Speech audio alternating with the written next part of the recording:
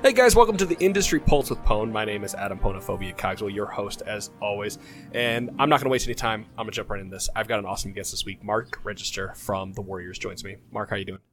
Good. How are you? I'm great. I'm glad that thank you so much for joining me. We interviewed Sam, who you work with, I'm assuming daily or weekly, right? Yeah, I like Sam. Yeah, I do too. Sam's great. He can go back as well. And he put me in contact with you. And so I'm just going to let you talk about what you do currently, and then we'll jump into the meat and potatoes of the podcast. Sure, yeah. I work with the Golden State Warriors, specifically with Golden Guardians for their esports team. And I work with 3 other video people, and we make video content, a bunch of different series, Golden Age, Motherlode, a couple other series I'm not allowed to talk about, generally speaking.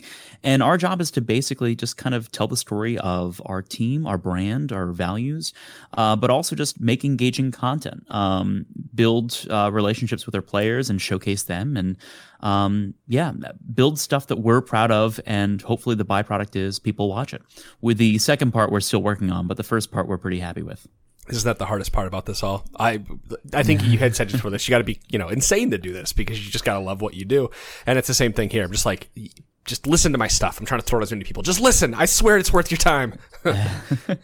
Yeah, it's the definition of insanity is doing the same thing and expecting a different result. And I think there's the truth of finding traction. And I think as long as you're willing to kind of pivot and see, I can get more traction here or there, it's important. But also, I think there are certain things in which that you do take long-term bets in which that you don't really get the return until a long period of time afterwards. And that's scary. And so I think a lot of people in esports, they pivot a lot of times into doing different things of, video or hosting or, analyst or whatever it is.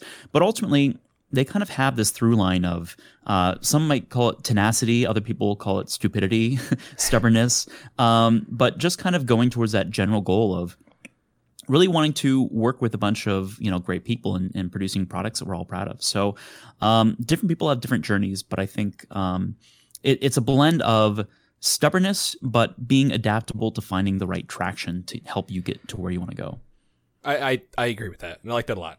I find myself doing that as, a 10-year content creator. Sometimes you just kind of have to pivot in another direction or change things just a little bit to get somebody to hold on to what you're doing. And maybe your original goal isn't actually what is going to make people listen, but eventually you'll find your voice, right? I mean, at first I remember I was going to be a baseball player, and then I was sure of that. And then I was going to be, a filmmaker, and then I was going to be, a musician. I was going to be a touring musician, and then I was going to be an actor. And to be fair, I've done a lot of those things, and I've been really fortunate enough to do them at a pretty high level. But ultimately, dreams change or priorities change, and it just changes. But I actually have a question for you because I think what you do is very, very unique in which that a lot of people have been getting into podcasting or esports, whatever it is, but you've been doing this for a decade. So I guess my question to you is in terms of that tenacity, what has kept you going and for 10 years of working on this, and where have you pivoted and where have you stayed tenacious? So for me, it's been a lot of fun because like you said, I'm just insane. I love to talk. Just a real quick backstory. I couldn't talk for like a year of my life because I had a tracheotomy when I was very young. And so the joke has always been that once the trach came out, I never shut up because I'm making up for a year that I couldn't talk. And so I just love to talk, and having an outlet, to be able to talk and talk to other people and get to know people and make connections. I'm a very big extrovert. This whole quarantine has been just killing me. Yeah. I just love to go out and talk to people. So yeah, that's really what it is. And it's the passion. It's the desire to want to make content that people listen to. And honestly, I feed off of getting that random Discord message. Hey man, that was awesome. Way to go. That's all I need. Thank you. Thank you. I know I'm doing something good when you tell me, when you give me a thumbs up or a like or whatever it may be. So I'm hoping that, other people can find that kind of passion and do their stuff, and as well as with the your guys' YouTube videos. And I've seen Sam do the same thing, right? He just loves making content, and I'm sure that's what drives somebody to work on your team. Yeah. Well, Sam and I actually don't work on the same team. He's in a different department, but I try to convince him to brainstorm with me as much as possible. I try to steal him away. Well, and I would too. He's a great guy. So let's talk about that whole insanity thing, getting this to the point of where you're at today, because like I've told you before, I want people to have an understanding of how others have gotten to that role in esports that they, that coveted, I'm getting paid from esports, right? And so I want to hear about your journey or your story where that all started. Yeah, I think I didn't always want to be in esports. I think I wanted to be a lot of different things. I think, like I said, it was baseball, then it was films, then it was music, then it was acting, then producing, all these different things. So esports kind of came later in life for me. I grew up very much a gamer of kind of consoles with Super Nintendo or NES, but also my dad worked at Merck Pharmaceuticals, and whenever he would come home, people would leave their desktops outside in the hallway because they would get new computers every 6 months. So my dad would bring home, an 80 megabyte hard drive or, a couple megs of RAM and that kind of thing. And then we pieced together like this Frankenstein computer. And so basically in our basement, we would have like 8 or 12 computers building at any given point in time, some with PC boxes of plywood, others with actual proper cases. And I played Commander Keen in these 5-inch floppy disks and back in the day of aging myself. But in that process, it was weird because my parents limited console time, meaning Super Nintendo. They also limited TV time, but computer time was unlimited.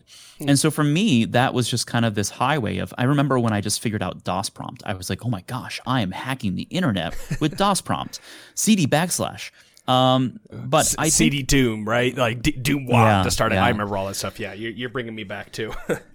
So I remember in school, we had this program for kids. I'm a giant narcissist. Anyways, it was a gifted program in which that basically section of your day you would just go to this gifted room. It's so narcissistic or pretentious. But anyways, they let us basically read books and play with computers when computers were still kind of like a newer thing. And we played, what was it called? Where in the World is Carmen Sandiego and Oregon Trail and all that stuff. So for me, computers were always kind of in the beginning of my life in which that it was free reign and I had the most exploration.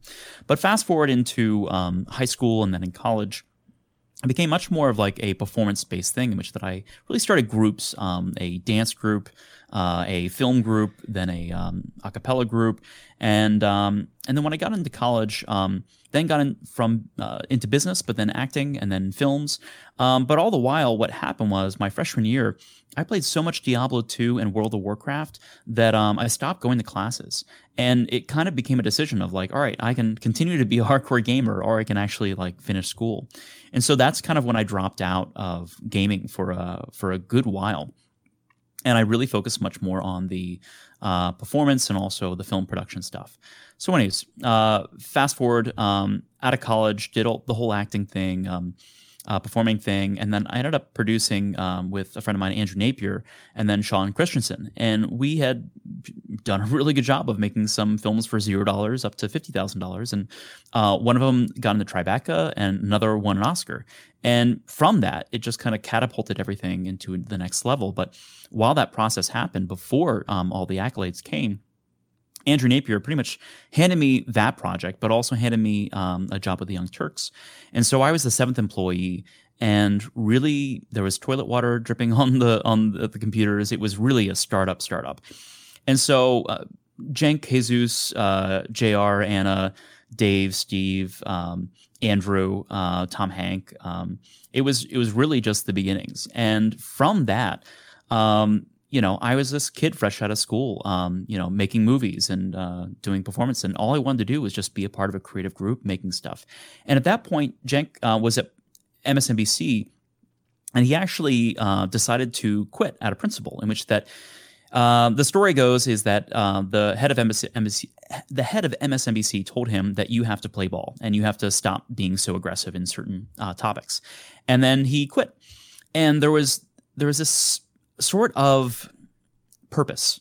And that is something in which that still sticks to me to this day, which is whenever you're a part of something that's bigger than yourself, everything is justified and you would just want to work your butt off. And so ever since that moment, I spent every waking moment in that studio, doing 10 different jobs, working 16 hours a day, developing shows, casting talent, hiring new staff, and building new studios, upgrading studios, helping with business partnerships, all that stuff. And so basically, they let me run wild because I was just this kid doing everything that I could, get my hands on.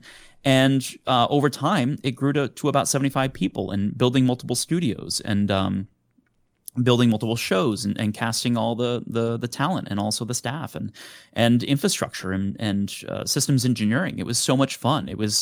I got to go spend a bunch of other people's money and go build.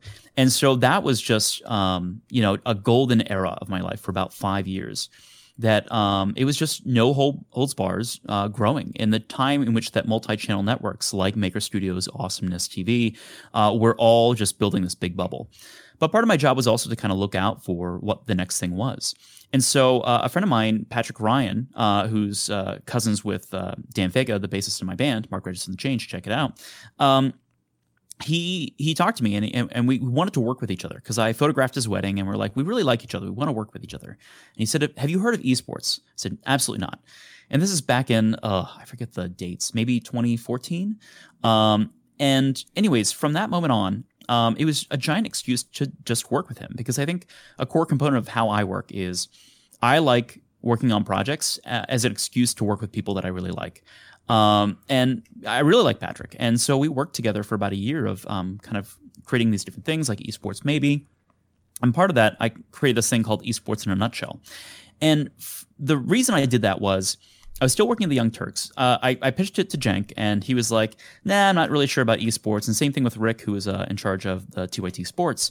And it just wasn't really fitting into the ethos of that brand. So, but I still felt like there was something there. So I spent all my weekends, my nights, and maybe a little bit too much time in the morning as well, researching what esports was, watching VODs of Rainbow Six and League of Legends, Dota. You name the game, I've watched probably 1,000 hours or more of the most obscure games. Heroes of Newerth back in the day. Heroes of Newerth. I almost forgot about that game. Heroes of Newerth. That was the one that was was that the one trying to compete with League in the very beginning? Am I thinking of the right one? So basically, it was the Warcraft 3, but then anyways, the mods of Dota All Stars, which was the amalgamation of all the different mods from the maps, and then that's when Dota was created, Dota 2 with Ice Frog, but then also it split off into Heroes of Newerth and also League of Legends. And there's a whole big drama about that, which I did make a video or two on that, which is pretty fun. So anyways, after that, I started to realize that Dot Esports was around. But ESPN wasn't there, Yahoo wasn't there, a lot of other outlets weren't there yet. And so what I was doing was I was skimming so much stuff to be able to find something that was actually useful. So in a week's worth of finding material, I felt like there was like a page or two of valuable information. So I thought, all right, well, I just want to present this and I'm going to have fun with it. So I would write parody songs and I would just try to insert humor, but ultimately it was a condensed version of helping other people who didn't really know what esports was, understanding the scene at a granular level, but also from a high level as well. So what I found is, it was mostly friends and family, but it also caught the eye of a lot of other people in the industry because at that time, esports was really hard to kind of communicate what the heck it was. So I did that for a while, and it ended up getting the attention of a couple people, including Rick Ling and Jonathan Lin at Instant Esports. And also, I was just thinking about this, with ESL, James Lamkin gave me a gig to host the IEM Katowice, which then I met a bunch of other people from Riot and had a wonderful time. So thank you, James Lamkin, for that intro and that gig, and Chobra as well. Then from there... Sorry, I know Chobra very well, so yeah. Chobra's a really great guy, and I saw that he was also on your show, and so he was one of the first people I interviewed when I got into Blitz as well. So with Instant Esports, Jonathan Lin and Rick Ling basically said, hey, like your stuff with Esports in a Nutshell, do you want to potentially make content? And that was kind of pretty much the purpose from the very beginning, which was I had done a couple other side gigs, but ultimately I turned down a job with wait, I don't think I'm allowed to say a company. Anyways, it was a very large multi-channel network in which that I was going to run the digital division while they expanded into the film and TV. And then I would then kind of oversee that as well. But it was going to be more of the same of what I had done before. And I just didn't really feel like, I felt like it was more of the same. And I didn't really want to just have more people and more stuff, but it was more of like, where am I going to really learn? Where am I going to, develop? And esports was just that thing where I love being the dumbest person in the room. And so I went from the youngest guy and the smartest guy into the room in many occasions to the most stupid idiot, and also the oldest guy in the room as well, ironically. And I love that. I love being put in that place. So anyways, with Blitz, Instant Esports, Jonathan Lin and also Joanna and oh my gosh, I'm going to forget everyone's name. But anyways, Sean, anyways, that whole crew, and I'm terrible, but please understand that, yes, I love all of the Blitz people. Thank you. Sorry. Chakrez, anyways, et cetera, all of those. Yeah. So went to San Francisco and basically gave a 10-hour presentation to them. And, Rick just tore it apart and was like, oh, this and that and the other thing. Because guess what? Like, they are incredibly intelligent. They're all, like, for the most part on the Discord team. And if you just look them up, they are some of the best people I've ever worked with, hands down. And also, like, one of my favorite CEO bosses of all time. He was 24. So awesome group. So anyways, after doing that presentation, pretty much it was like a week later, flew out and then built a studio and started doing interviews. And that was kind of the process that I learned of how to learn esports on a more in-depth way, which was finding people like what you're doing right now and interviewing them, researching them, and then asking them questions I was genuinely interested in. And I also brought in my audiovisual expertise, which is why it started to catch the eye of a lot of people of this is different. And I think it was kind of scary going in and being like, yeah, I'm just going to do interviews. But it was like, oh, well, Travis does that, or like, this or Thorin does that. And I was like, yeah, but I'm going to try to make it better. And so I think that I did a pretty good job of that. And I think the look and feel then started to attract really amazing people. Like Sharon came in, Mark Reyes and Alex, you and Monahan and Josh and just, oh my God, I'm going to forget everyone. But anyways, that core idea of really just creating the best thing and creating life's work then started to attract really, really good people. And it just snowballed. And it was just so much fun. And even Rick Ling, who was there pretty much the whole time, would do translations or would do thumbnails. And it was all just this giant group of, we're all in this together and we trust each other. Like, trust was not even a question, it was just there. And it was just trying to figure out, like, what is the best way to make the best stuff that we get excited about. And yeah, for a year, that was just how it went. But anyways, I'm going to pause for a second because I realized that I just went in a trance for 20 minutes.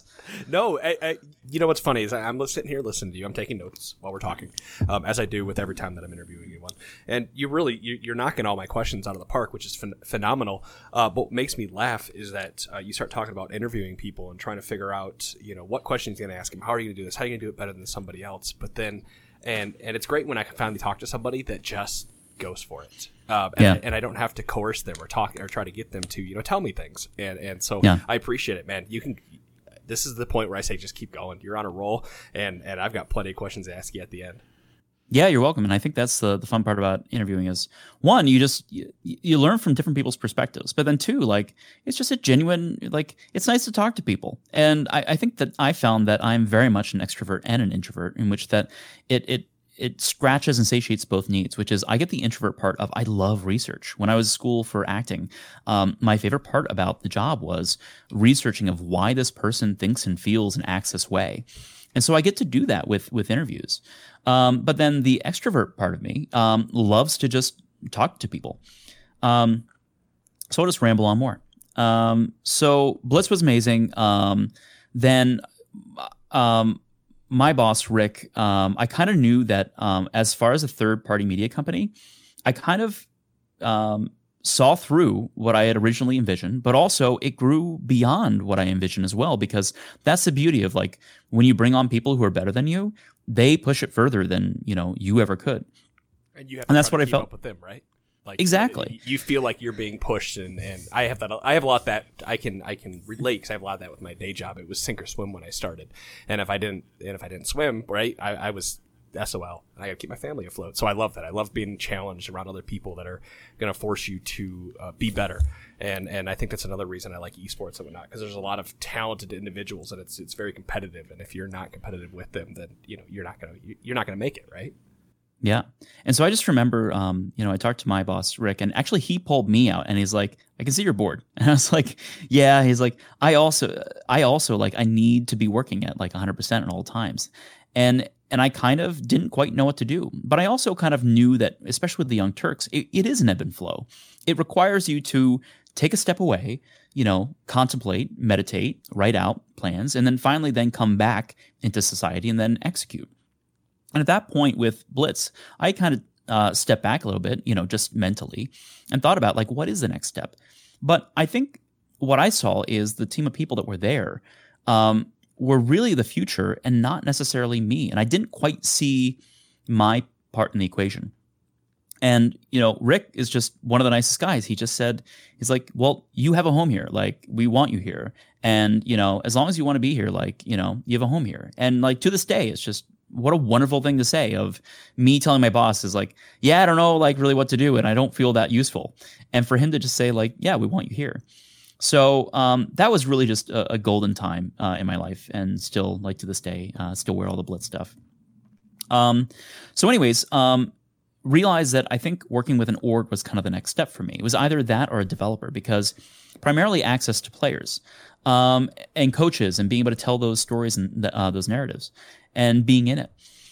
So I had talked to a couple companies, or a company actually reached out to me. It ended up not working because, long story short, I don't need to go into it. The leader of that company and I just didn't quite see eye to eye. I think the investor of that company knew me for a long time, and he was the one who said like, we need Mark on this team. But when it came to matching in the vision with the CEO, it just wasn't the right fit. And there's nothing wrong with that. It's just kind of like, somehow that's how it works out, is that you can have an amazing person, but it just may not be the right fit for this point in time. So anyways, then it was kind of like, all right, well, what org do I want to work with? And I kind of had a short list.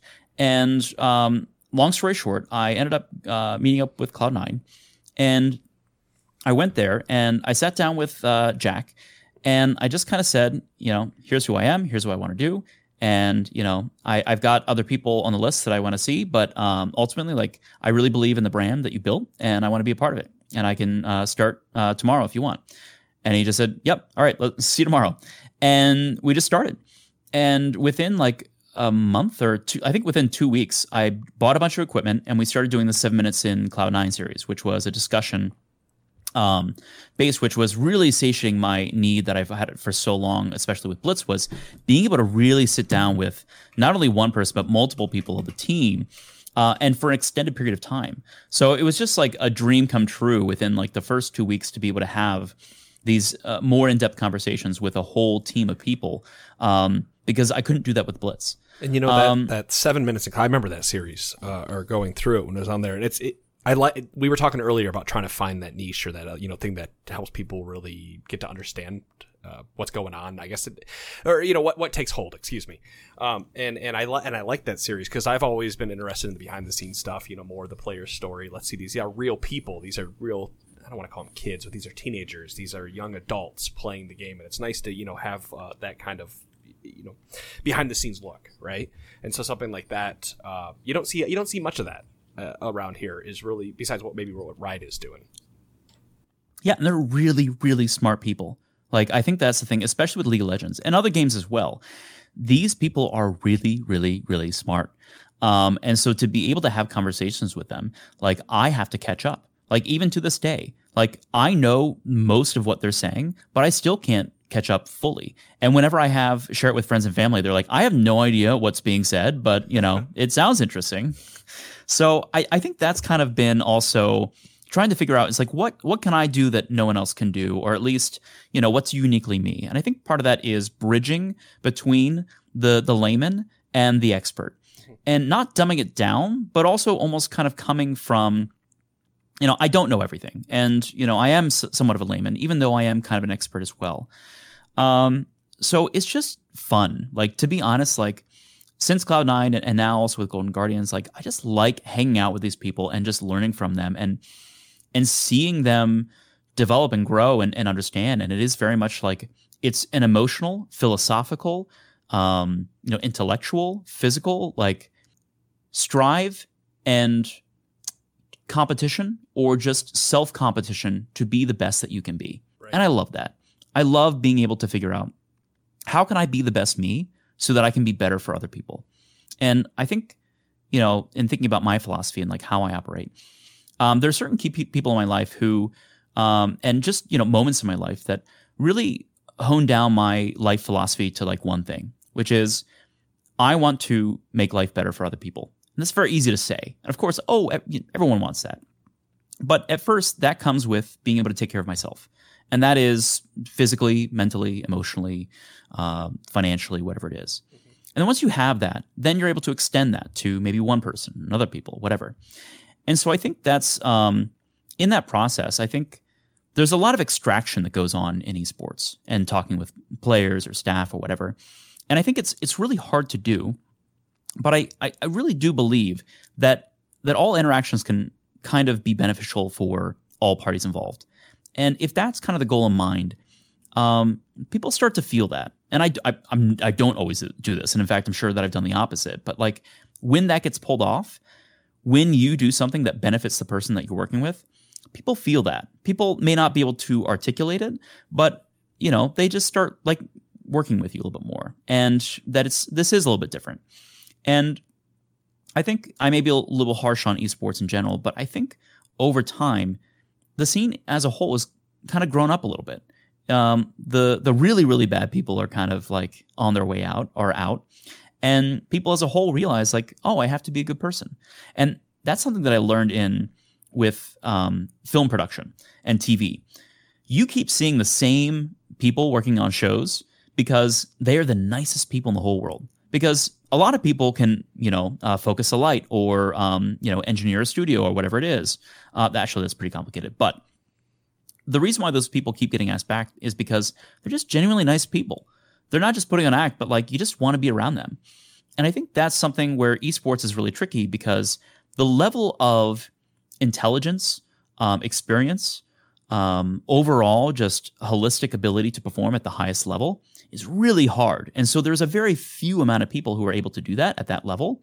But then also to then be good people and be trustworthy and loving and kind, that's really hard. So I think the good news is over time, the pool of people to pull from has been increased and the bar of what is expected in an esports organization has risen.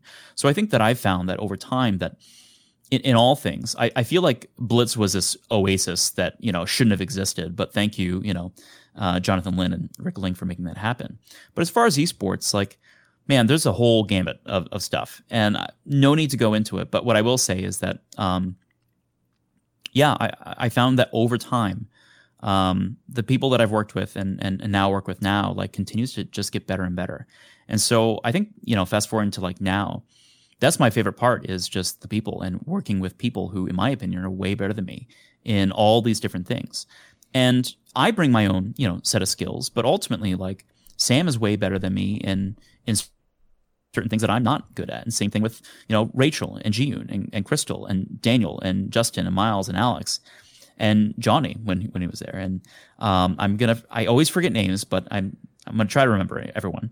And so, yeah, I feel like, for me, there was a point in which that I wasn't sure if I was going to be in esports or not, which I feel like apparently is a story that a lot of people have because of a lot of bad things. But I think right now, in the end of, or the current story that I'm in is I've got a great group of people that I really love just, as people, but also working with. So yeah, that's my story. I love it. And, you don't have a traditional story like other people I talk to, which is also really nice to hear that there's people out there that you've worked with the major studios, you've worked with the, the larger equipment, whatever it may be. And now you're back to kind of like this grassroots movement because you really enjoy what you do. And it seems like and I don't know if you agree, but that passion is what is driving esports forward. Yeah, I mean, organizational development, org charts, and building departments, and then training department heads to then work with other department heads, and then Gantt charts, and building all that stuff. Like, it's a very big ego trip of like, yeah, I know how to build a company, but ultimately, like the growth is fun, but there's a lot of stuff that like I didn't really like, and so I remember Dan Fiden, the president of Cloud9, was talking about, he really wants people to be really, really great at one thing and just knock that out of the park. And it's funny because I think a lot of people in esports are these people who are generalists. And I am kind of a generalist in many ways. I do have specialties in certain things, especially with kind of content production. But I think that's something that has stuck with me a little bit, in which that when I let my ego aside of like, oh yes, I've built these companies and all this other stuff, it's more of like, what am I really good at, and what can I do either by myself or with a really small team, and what can I just perform at the highest level? And when I think about it that way, it then kind of boils it down into, great, let's go make the best of wherever we're at and make that great. And I think a lot of times, I know for myself that I still sometimes struggle with this, but I know that especially in the past that I've done a shitty job at, or bad job at, is thinking about, if this person removed this obstacle from me, then I would be able to do so much more. But ultimately, it's kind of that's the way life is unfair. There's obstacles everywhere, and you can ask to have those obstacles removed, and a lot of times they will remove them. But sometimes those obstacles are there because in order to remove them, it is so much harder. Like, it's a monumental ask. And so that's where you just say, all right, well, all the obstacles that I could remove are removed. Now let's go build the best stuff, and let's go build, this team.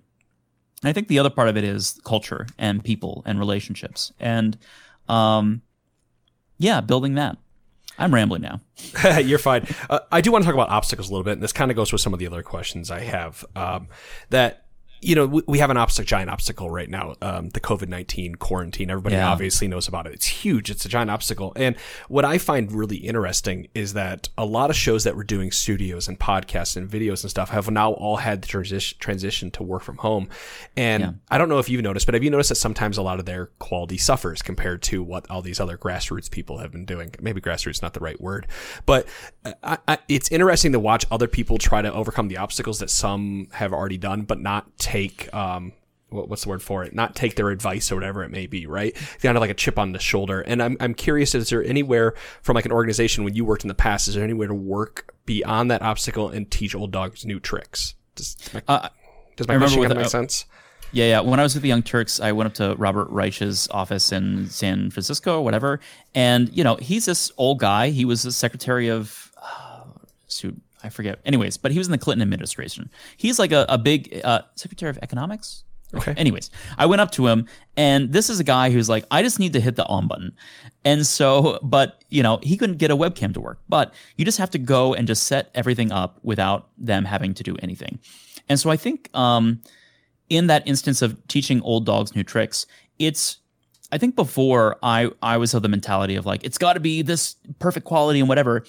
But if you just take a step back and what can be done, there's certain people who are going to be willing to sit on the phone with you and help troubleshoot certain things. But other times it's just like this webcam and this microphone, you just plug it in and it'll be fine. And you just kind of work with, do you have an iPhone? Great, let's just use that instead. And as far as teaching old dogs new tricks, it's not about looking at people and saying, you need to change, but it's more of like going to where they're at and saying, all right, what can we do from where we're at, and just kind of MacGyvering things together.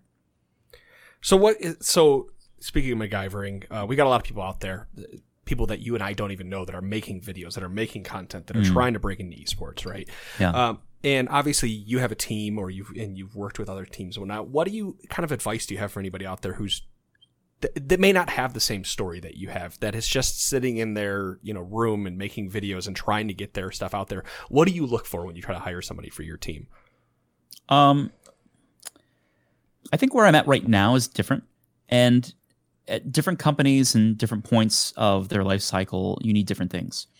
Sometimes you need people who are just fresh out of college or high school or whatever it is, and they just want to do anything and just throw themselves at it until like it works. And so sometimes in certain ways, like those are people that you need. Other times you need just like the super expert in the field in which that can come in and just like write up a business proposal and just say, we're going to do this and go do it. There's other times where you have this person who just like does this one thing and they just execute it perfectly.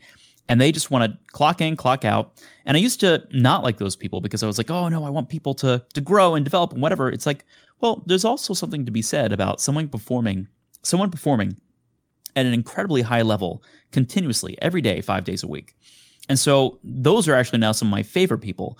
But then there's another type of person in which that I've worked with a lot, and it is especially helpful in that, 5-person growing into like 50-person company, which is the autodidactics, the people who are constantly trying to learn and develop and just be better, and they will Google things just to figure it out.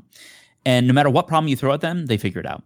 And so for me, especially in startups, those are the people that I hire for. And when I was at the Young Turks, I think I interviewed over 3,000 people face to face. And the reason why I had such a methodical process was because the resume didn't really always show it, but it was more of the way that you talk to people and the way that they talked about things, their attitude. You could just tell when this person was a person who just solves problems versus this is a person who does one thing, but they're really amazing at it, or someone who doesn't know anything, but they're willing to do anything. And so I'd say like those 3 or 4 types of people are all needed. So as far as like what I look for right now, like I have a pretty small team, but at the same time, like my team is incredibly talented at 1 or 2 specific things, but also many other things. And so I'm not looking to hire anyone right now because we are on a more limited budget. But at the same time, like if I were to be hiring for someone new, it would be someone who is highly specialized and the best at what they do, plus maybe one other thing, plus are interested in learning new things and developing. Because everyone on my team is still coming up with new things, and we, pitch it around, and that's how the growth of our team happens. Is I come up with an idea, or Alex, or Justin, or Miles, and we pitch it, and it may be stupid, it may be silly, but like there's something there. And when you kind of have that group of people, that trusted group of people, where you just trust that, all right, we don't know exactly where this is going to land, but we know that something's there, and the act of playing and trusting each other that there's something there, good things happen. So to answer your question, what do I look for in hiring new people and people like that? Incredible specialists who are troubleshooters and solve problems. So how anybody out there that's got a small YouTube channel, they really want to break in, they're hustling, they can show that they're specialized, let's say in some kind of graphic or whatever. I'm not too apt on video design as much as I am, trying to get out there. Is there anything that somebody who is really trying to break in can do other than just kind of like throw in their highlight reel at every email address under the sun? Is there an easy way to get discovered out there for esports? Yeah, I think the people who, whenever people talk to me at Cloud9, they're like, oh, what can I do to work at Cloud9? A lot of times, because there was such everyone wants to work and everyone wants to work for free or whatever, but the best advice that I think I can give for that specific situation is go and look at the company and see the holes and just start making the things that fill in those holes. So I remember hearing the story about... who was it? Anyways, I think it was Nick, potentially. Anyways, they were talking about CLG and how one of their analysts started by just sending 6 pages of notes to Hotshot of saying, like, here's what you can do with your team. And I don't know if you can still do that now, but it's just that idea of just start doing the work and start making things that people actually need or want. But if I'm a video person and I see, let's say, Team Liquid, and they have a great production when it comes to video production. And if I start making videos for them and say, hey, look at this cool video, it may not be really helping. That may get you in and may get their attention, but it may not really augment, a weakness. Instead, it's kind of like gets drowned out by maybe one of their strengths. But let's say it's a startup company in which that it's a university esports team and their graphic is really bad. They have no video. Well, then just make them a graphic and just say, hey, here's a logo for your YouTube channel, whatever. And also here's a video I made from your highlights, and using your players. And so I think it's if you're trying to break in, don't try to, compete with the absolute top people, but instead find the holes, find the things that people are in need of and people who want help, and help those people. And then from there, you kind of build your resume up from there. That's going to lead me into the next question. A lot of people talk about working for free, and you just mentioned doing that. Do you feel like that is a good way to break into esports? Do you feel that more people should be working for free? Do you feel that there's a negative stigma behind it? You see how I don't want to trap you, but I'm trying to get an answer for the work for free thing? Yeah, so I have a very strong feeling on this, which is I do not, and I'm sure if anyone listens to this and I messed up and I did this once, ever since the Young Turks, I have strongly disagreed with ever bringing on anyone for free, because at the very least paying the minimum wage, because it's negative. And especially in Los Angeles, you working for free means that you are going to go broke, and your life is, unless you have, rich parents or whatever. Mm-hmm. And so I hate it. Like, I have an adverse reaction to it. And I know that a lot of people do believe in it and whatever. And to be fair, the reason why I did the films that I did and a lot of other stuff that I did, like, I did it for free because I really wanted to work with those people on those projects. And to be fair, a lot of the stuff that has brought me to where I'm at now is for free. That said, be selective with that, because by me saying I don't want to bring on anyone for free also forces me to say, is this person really worth my time? Because also managing someone at that level takes time. Mm-hmm. And especially when you don't have that many resources, it takes time. So the way that I see it is, if someone comes to me and they really want to work for me or whatever, in the past, I remember with, was it Rick Strom? I think it was Rick Strom. No, it was... Jason Rubin? Man, I forget names. Anyways, Jason Rubin, he was a kid. He was still a senior year in college. And he reached out to me saying, I really want to work for TYT. And I said, well, I'm not going to, and he's like, I'll work for free. And I was like, you're not going to fly out from New Jersey to work in LA. It's like, at the very least, I'll pay you minimum wage. And so, but I had to get budget approval for that. So we got all that, whatever. But still, that's like nothing when it comes to the amount of work that he put in. He didn't get overtime. And he was really great. And so because I could feel that he wanted to work so badly and then he delivered, he ended up being a full-time employee. But for me, I try not to deal with those people unless I know they're going to be potential full-time employees, because that's my time as well. All that said, a lot of times people still have that desire to do this. And especially with Cloud9, I felt that and I saw that. And my recommendation for those people is to go do work for free, but make it public. And at C9 or at the company that you're trying to get the attention to. And then that way you're doing work for free, but people can see that it's you. Does that make sense? Oh, yeah. No, that's perfect. And your thoughts really do mirror mine because, for example, for me and working with Monty, a lot of the people that have made it big now worked for us at one point in time, and they worked for free. But and I hate to say it, they worked for exposure. So I'm really torn on that question all the time. But at the same time, and this is my opinion, I think you have to start working for free in some way. And it sounds like, kind of like the same thing, tweeting at the team, putting it out there, maybe put your watermark on it, whatever it may be. You're working for free, but you're still working for where you want to go and trying to get somebody to show you it. So in my opinion, you kind of have to work for free in this industry to at least start, but working for yourself for free, if that makes sense. Yeah. So I like your thoughts beyond that and whatever it may be. A couple other questions while we wrap this up here.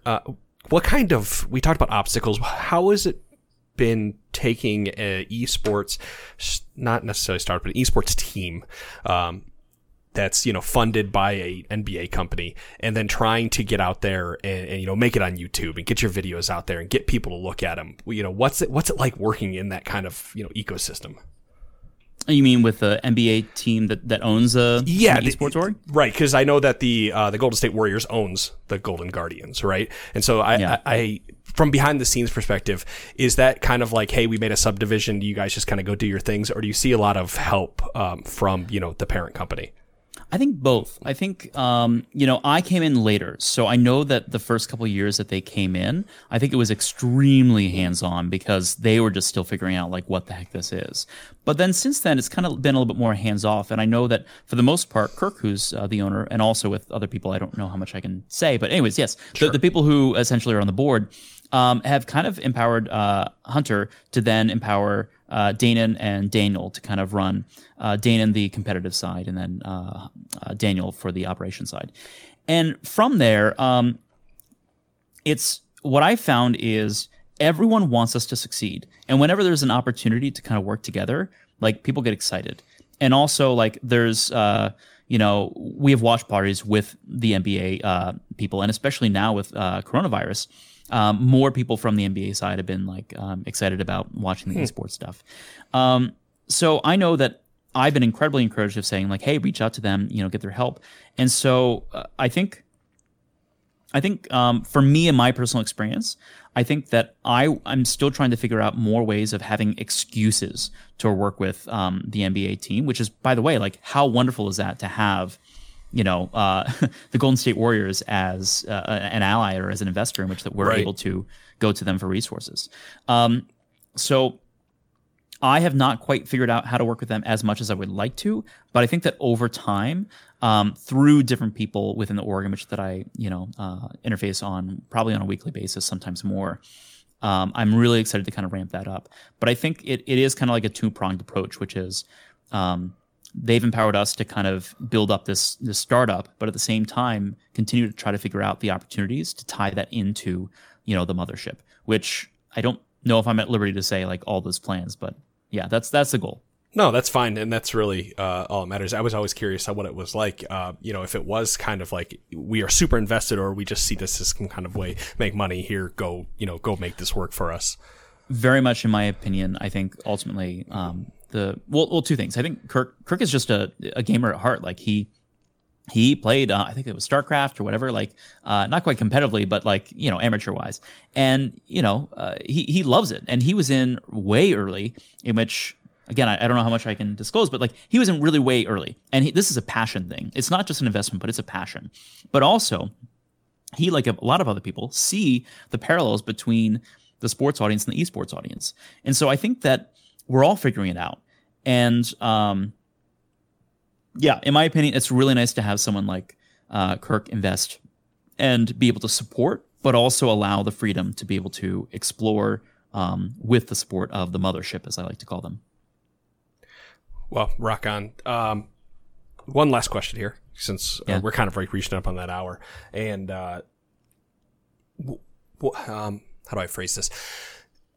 You are obviously you're making video content for the Golden Guardians. How is it? What is the obstacles that you have to overcome, and how are you overcoming making videos that people want to watch at the target audience? And how do you also look at and decide what is my target audience for these videos? Yeah, well, it's the first thing is that it's always fewer resources, fewer people. So the first thing is just the obstacles of less resources to be able to produce. Then the next kind of obstacle is our team is not top four. We're not necessarily a winning team, and so because of that, it's great when you're on a winning team, and because everything, the tide rises all ships. And, when C9's winning, when you're on a winning team, guess what? Like all your content does well. It's not necessarily you. Right. So I think that's where the obstacles are being okay with knowing that, all right, this is not getting great viewership right now, but still building.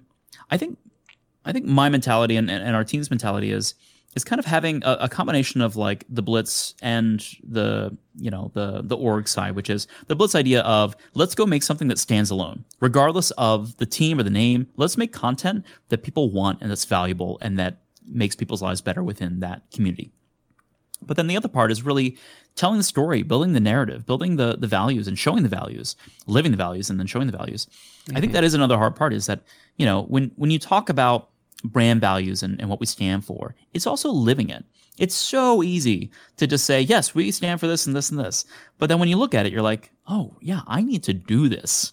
And so So yeah, I see the obstacles as, limited resources, which is always the case. If I only have more, it's like, of course. Then the other is, have a team that's not quite winning, which then therefore a lot of people then don't see you as an authority figure. And then, I guess those are the two main obstacles.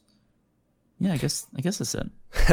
I get it, and I'm sure it's even more difficult now with the quarantine and making it harder to, I know we have. I see it as an opportunity. That's right. You did mention that. Go for it. I want to hear why do you see this as an opportunity while others may see it as some kind of hindrance? We all are driving. We get 2.5 hours of drive time back a day, so we literally just have 2.5 hours more time of work. One, two. A lot of times, a lot of the work that we do is deliverables, like just simply editing videos or making stuff. And so because of that, we love having people like come by and say like, oh, that's really cool, and like talk and bother us, as I say. But the fact is, we get more work done when we're not bothered. But also on the flip side, the extrovert in me is like misses being bothered all the time because I love being bothered. I love, having those sparks of ideas and stupid conversations because I don't know, it just improves quality of life, and sometimes it also like helps the transfer of ideas. So I think the biggest thing is, we were really excited about a certain series that we really, really just felt like, all right, we're getting momentum. We're on it. And then, coronavirus hits. And it's like, oh, we can't do any practical shooting anymore. And that really sucks because it was something that took a long time to kind of build up. And then it's like, all right, you got to stop now. So it's a double-edged sword. We get more work done. We are still continuing to develop and do work. But there are certain things in which that we are limited to and suck a little bit, but we'll get back to it. Sure. Yeah. Hopefully, eventually, we all make it back to that point. Yeah. Oh, which, by the way, sorry. Last thing is that I am so grateful, and I know a lot of my friends, just on a financial level, some health, but for the most part, like financial level, this is not an easy thing. And I do want to say, like, how lucky are we to have a job and a company that are able to allow us to continue to do work, and that's scary. And I just count my blessings of that every day. So it is an anomaly in this world right now, and just really grateful for that. And I feel you. I'm in the same spot. While my money making job is not in esports, I'm very blessed to have a job that allows me the flexibility to do what I need to do with my family. I've got 3 kids I got to chase around all day. Yeah. and have the flexibility to be able to work and chase my kids and work and just kind of like do all these odd hours, but make sure as long as the mission gets done, right, then everyone's happy. Yeah. So I totally feel you there. Well, Mark, I think that pretty much wraps it all up. You literally blitzed through all of my questions, and then they left me scrambling, which is great though, because that keeps me on my toes, and then I can get more information out of you. Can you kind of give me a rundown of where people can find your work and what to look for maybe in the future, if you can divulge any information? Sure. My Twitter is kind of like I usually post things there. You can look me up on YouTube for all the crazy stuff that I've done, or my LinkedIn. But for the most part, Twitter is probably the main thing. Is that at Mark Register? Yep, I think it's Mark_Register, something like that. Okay.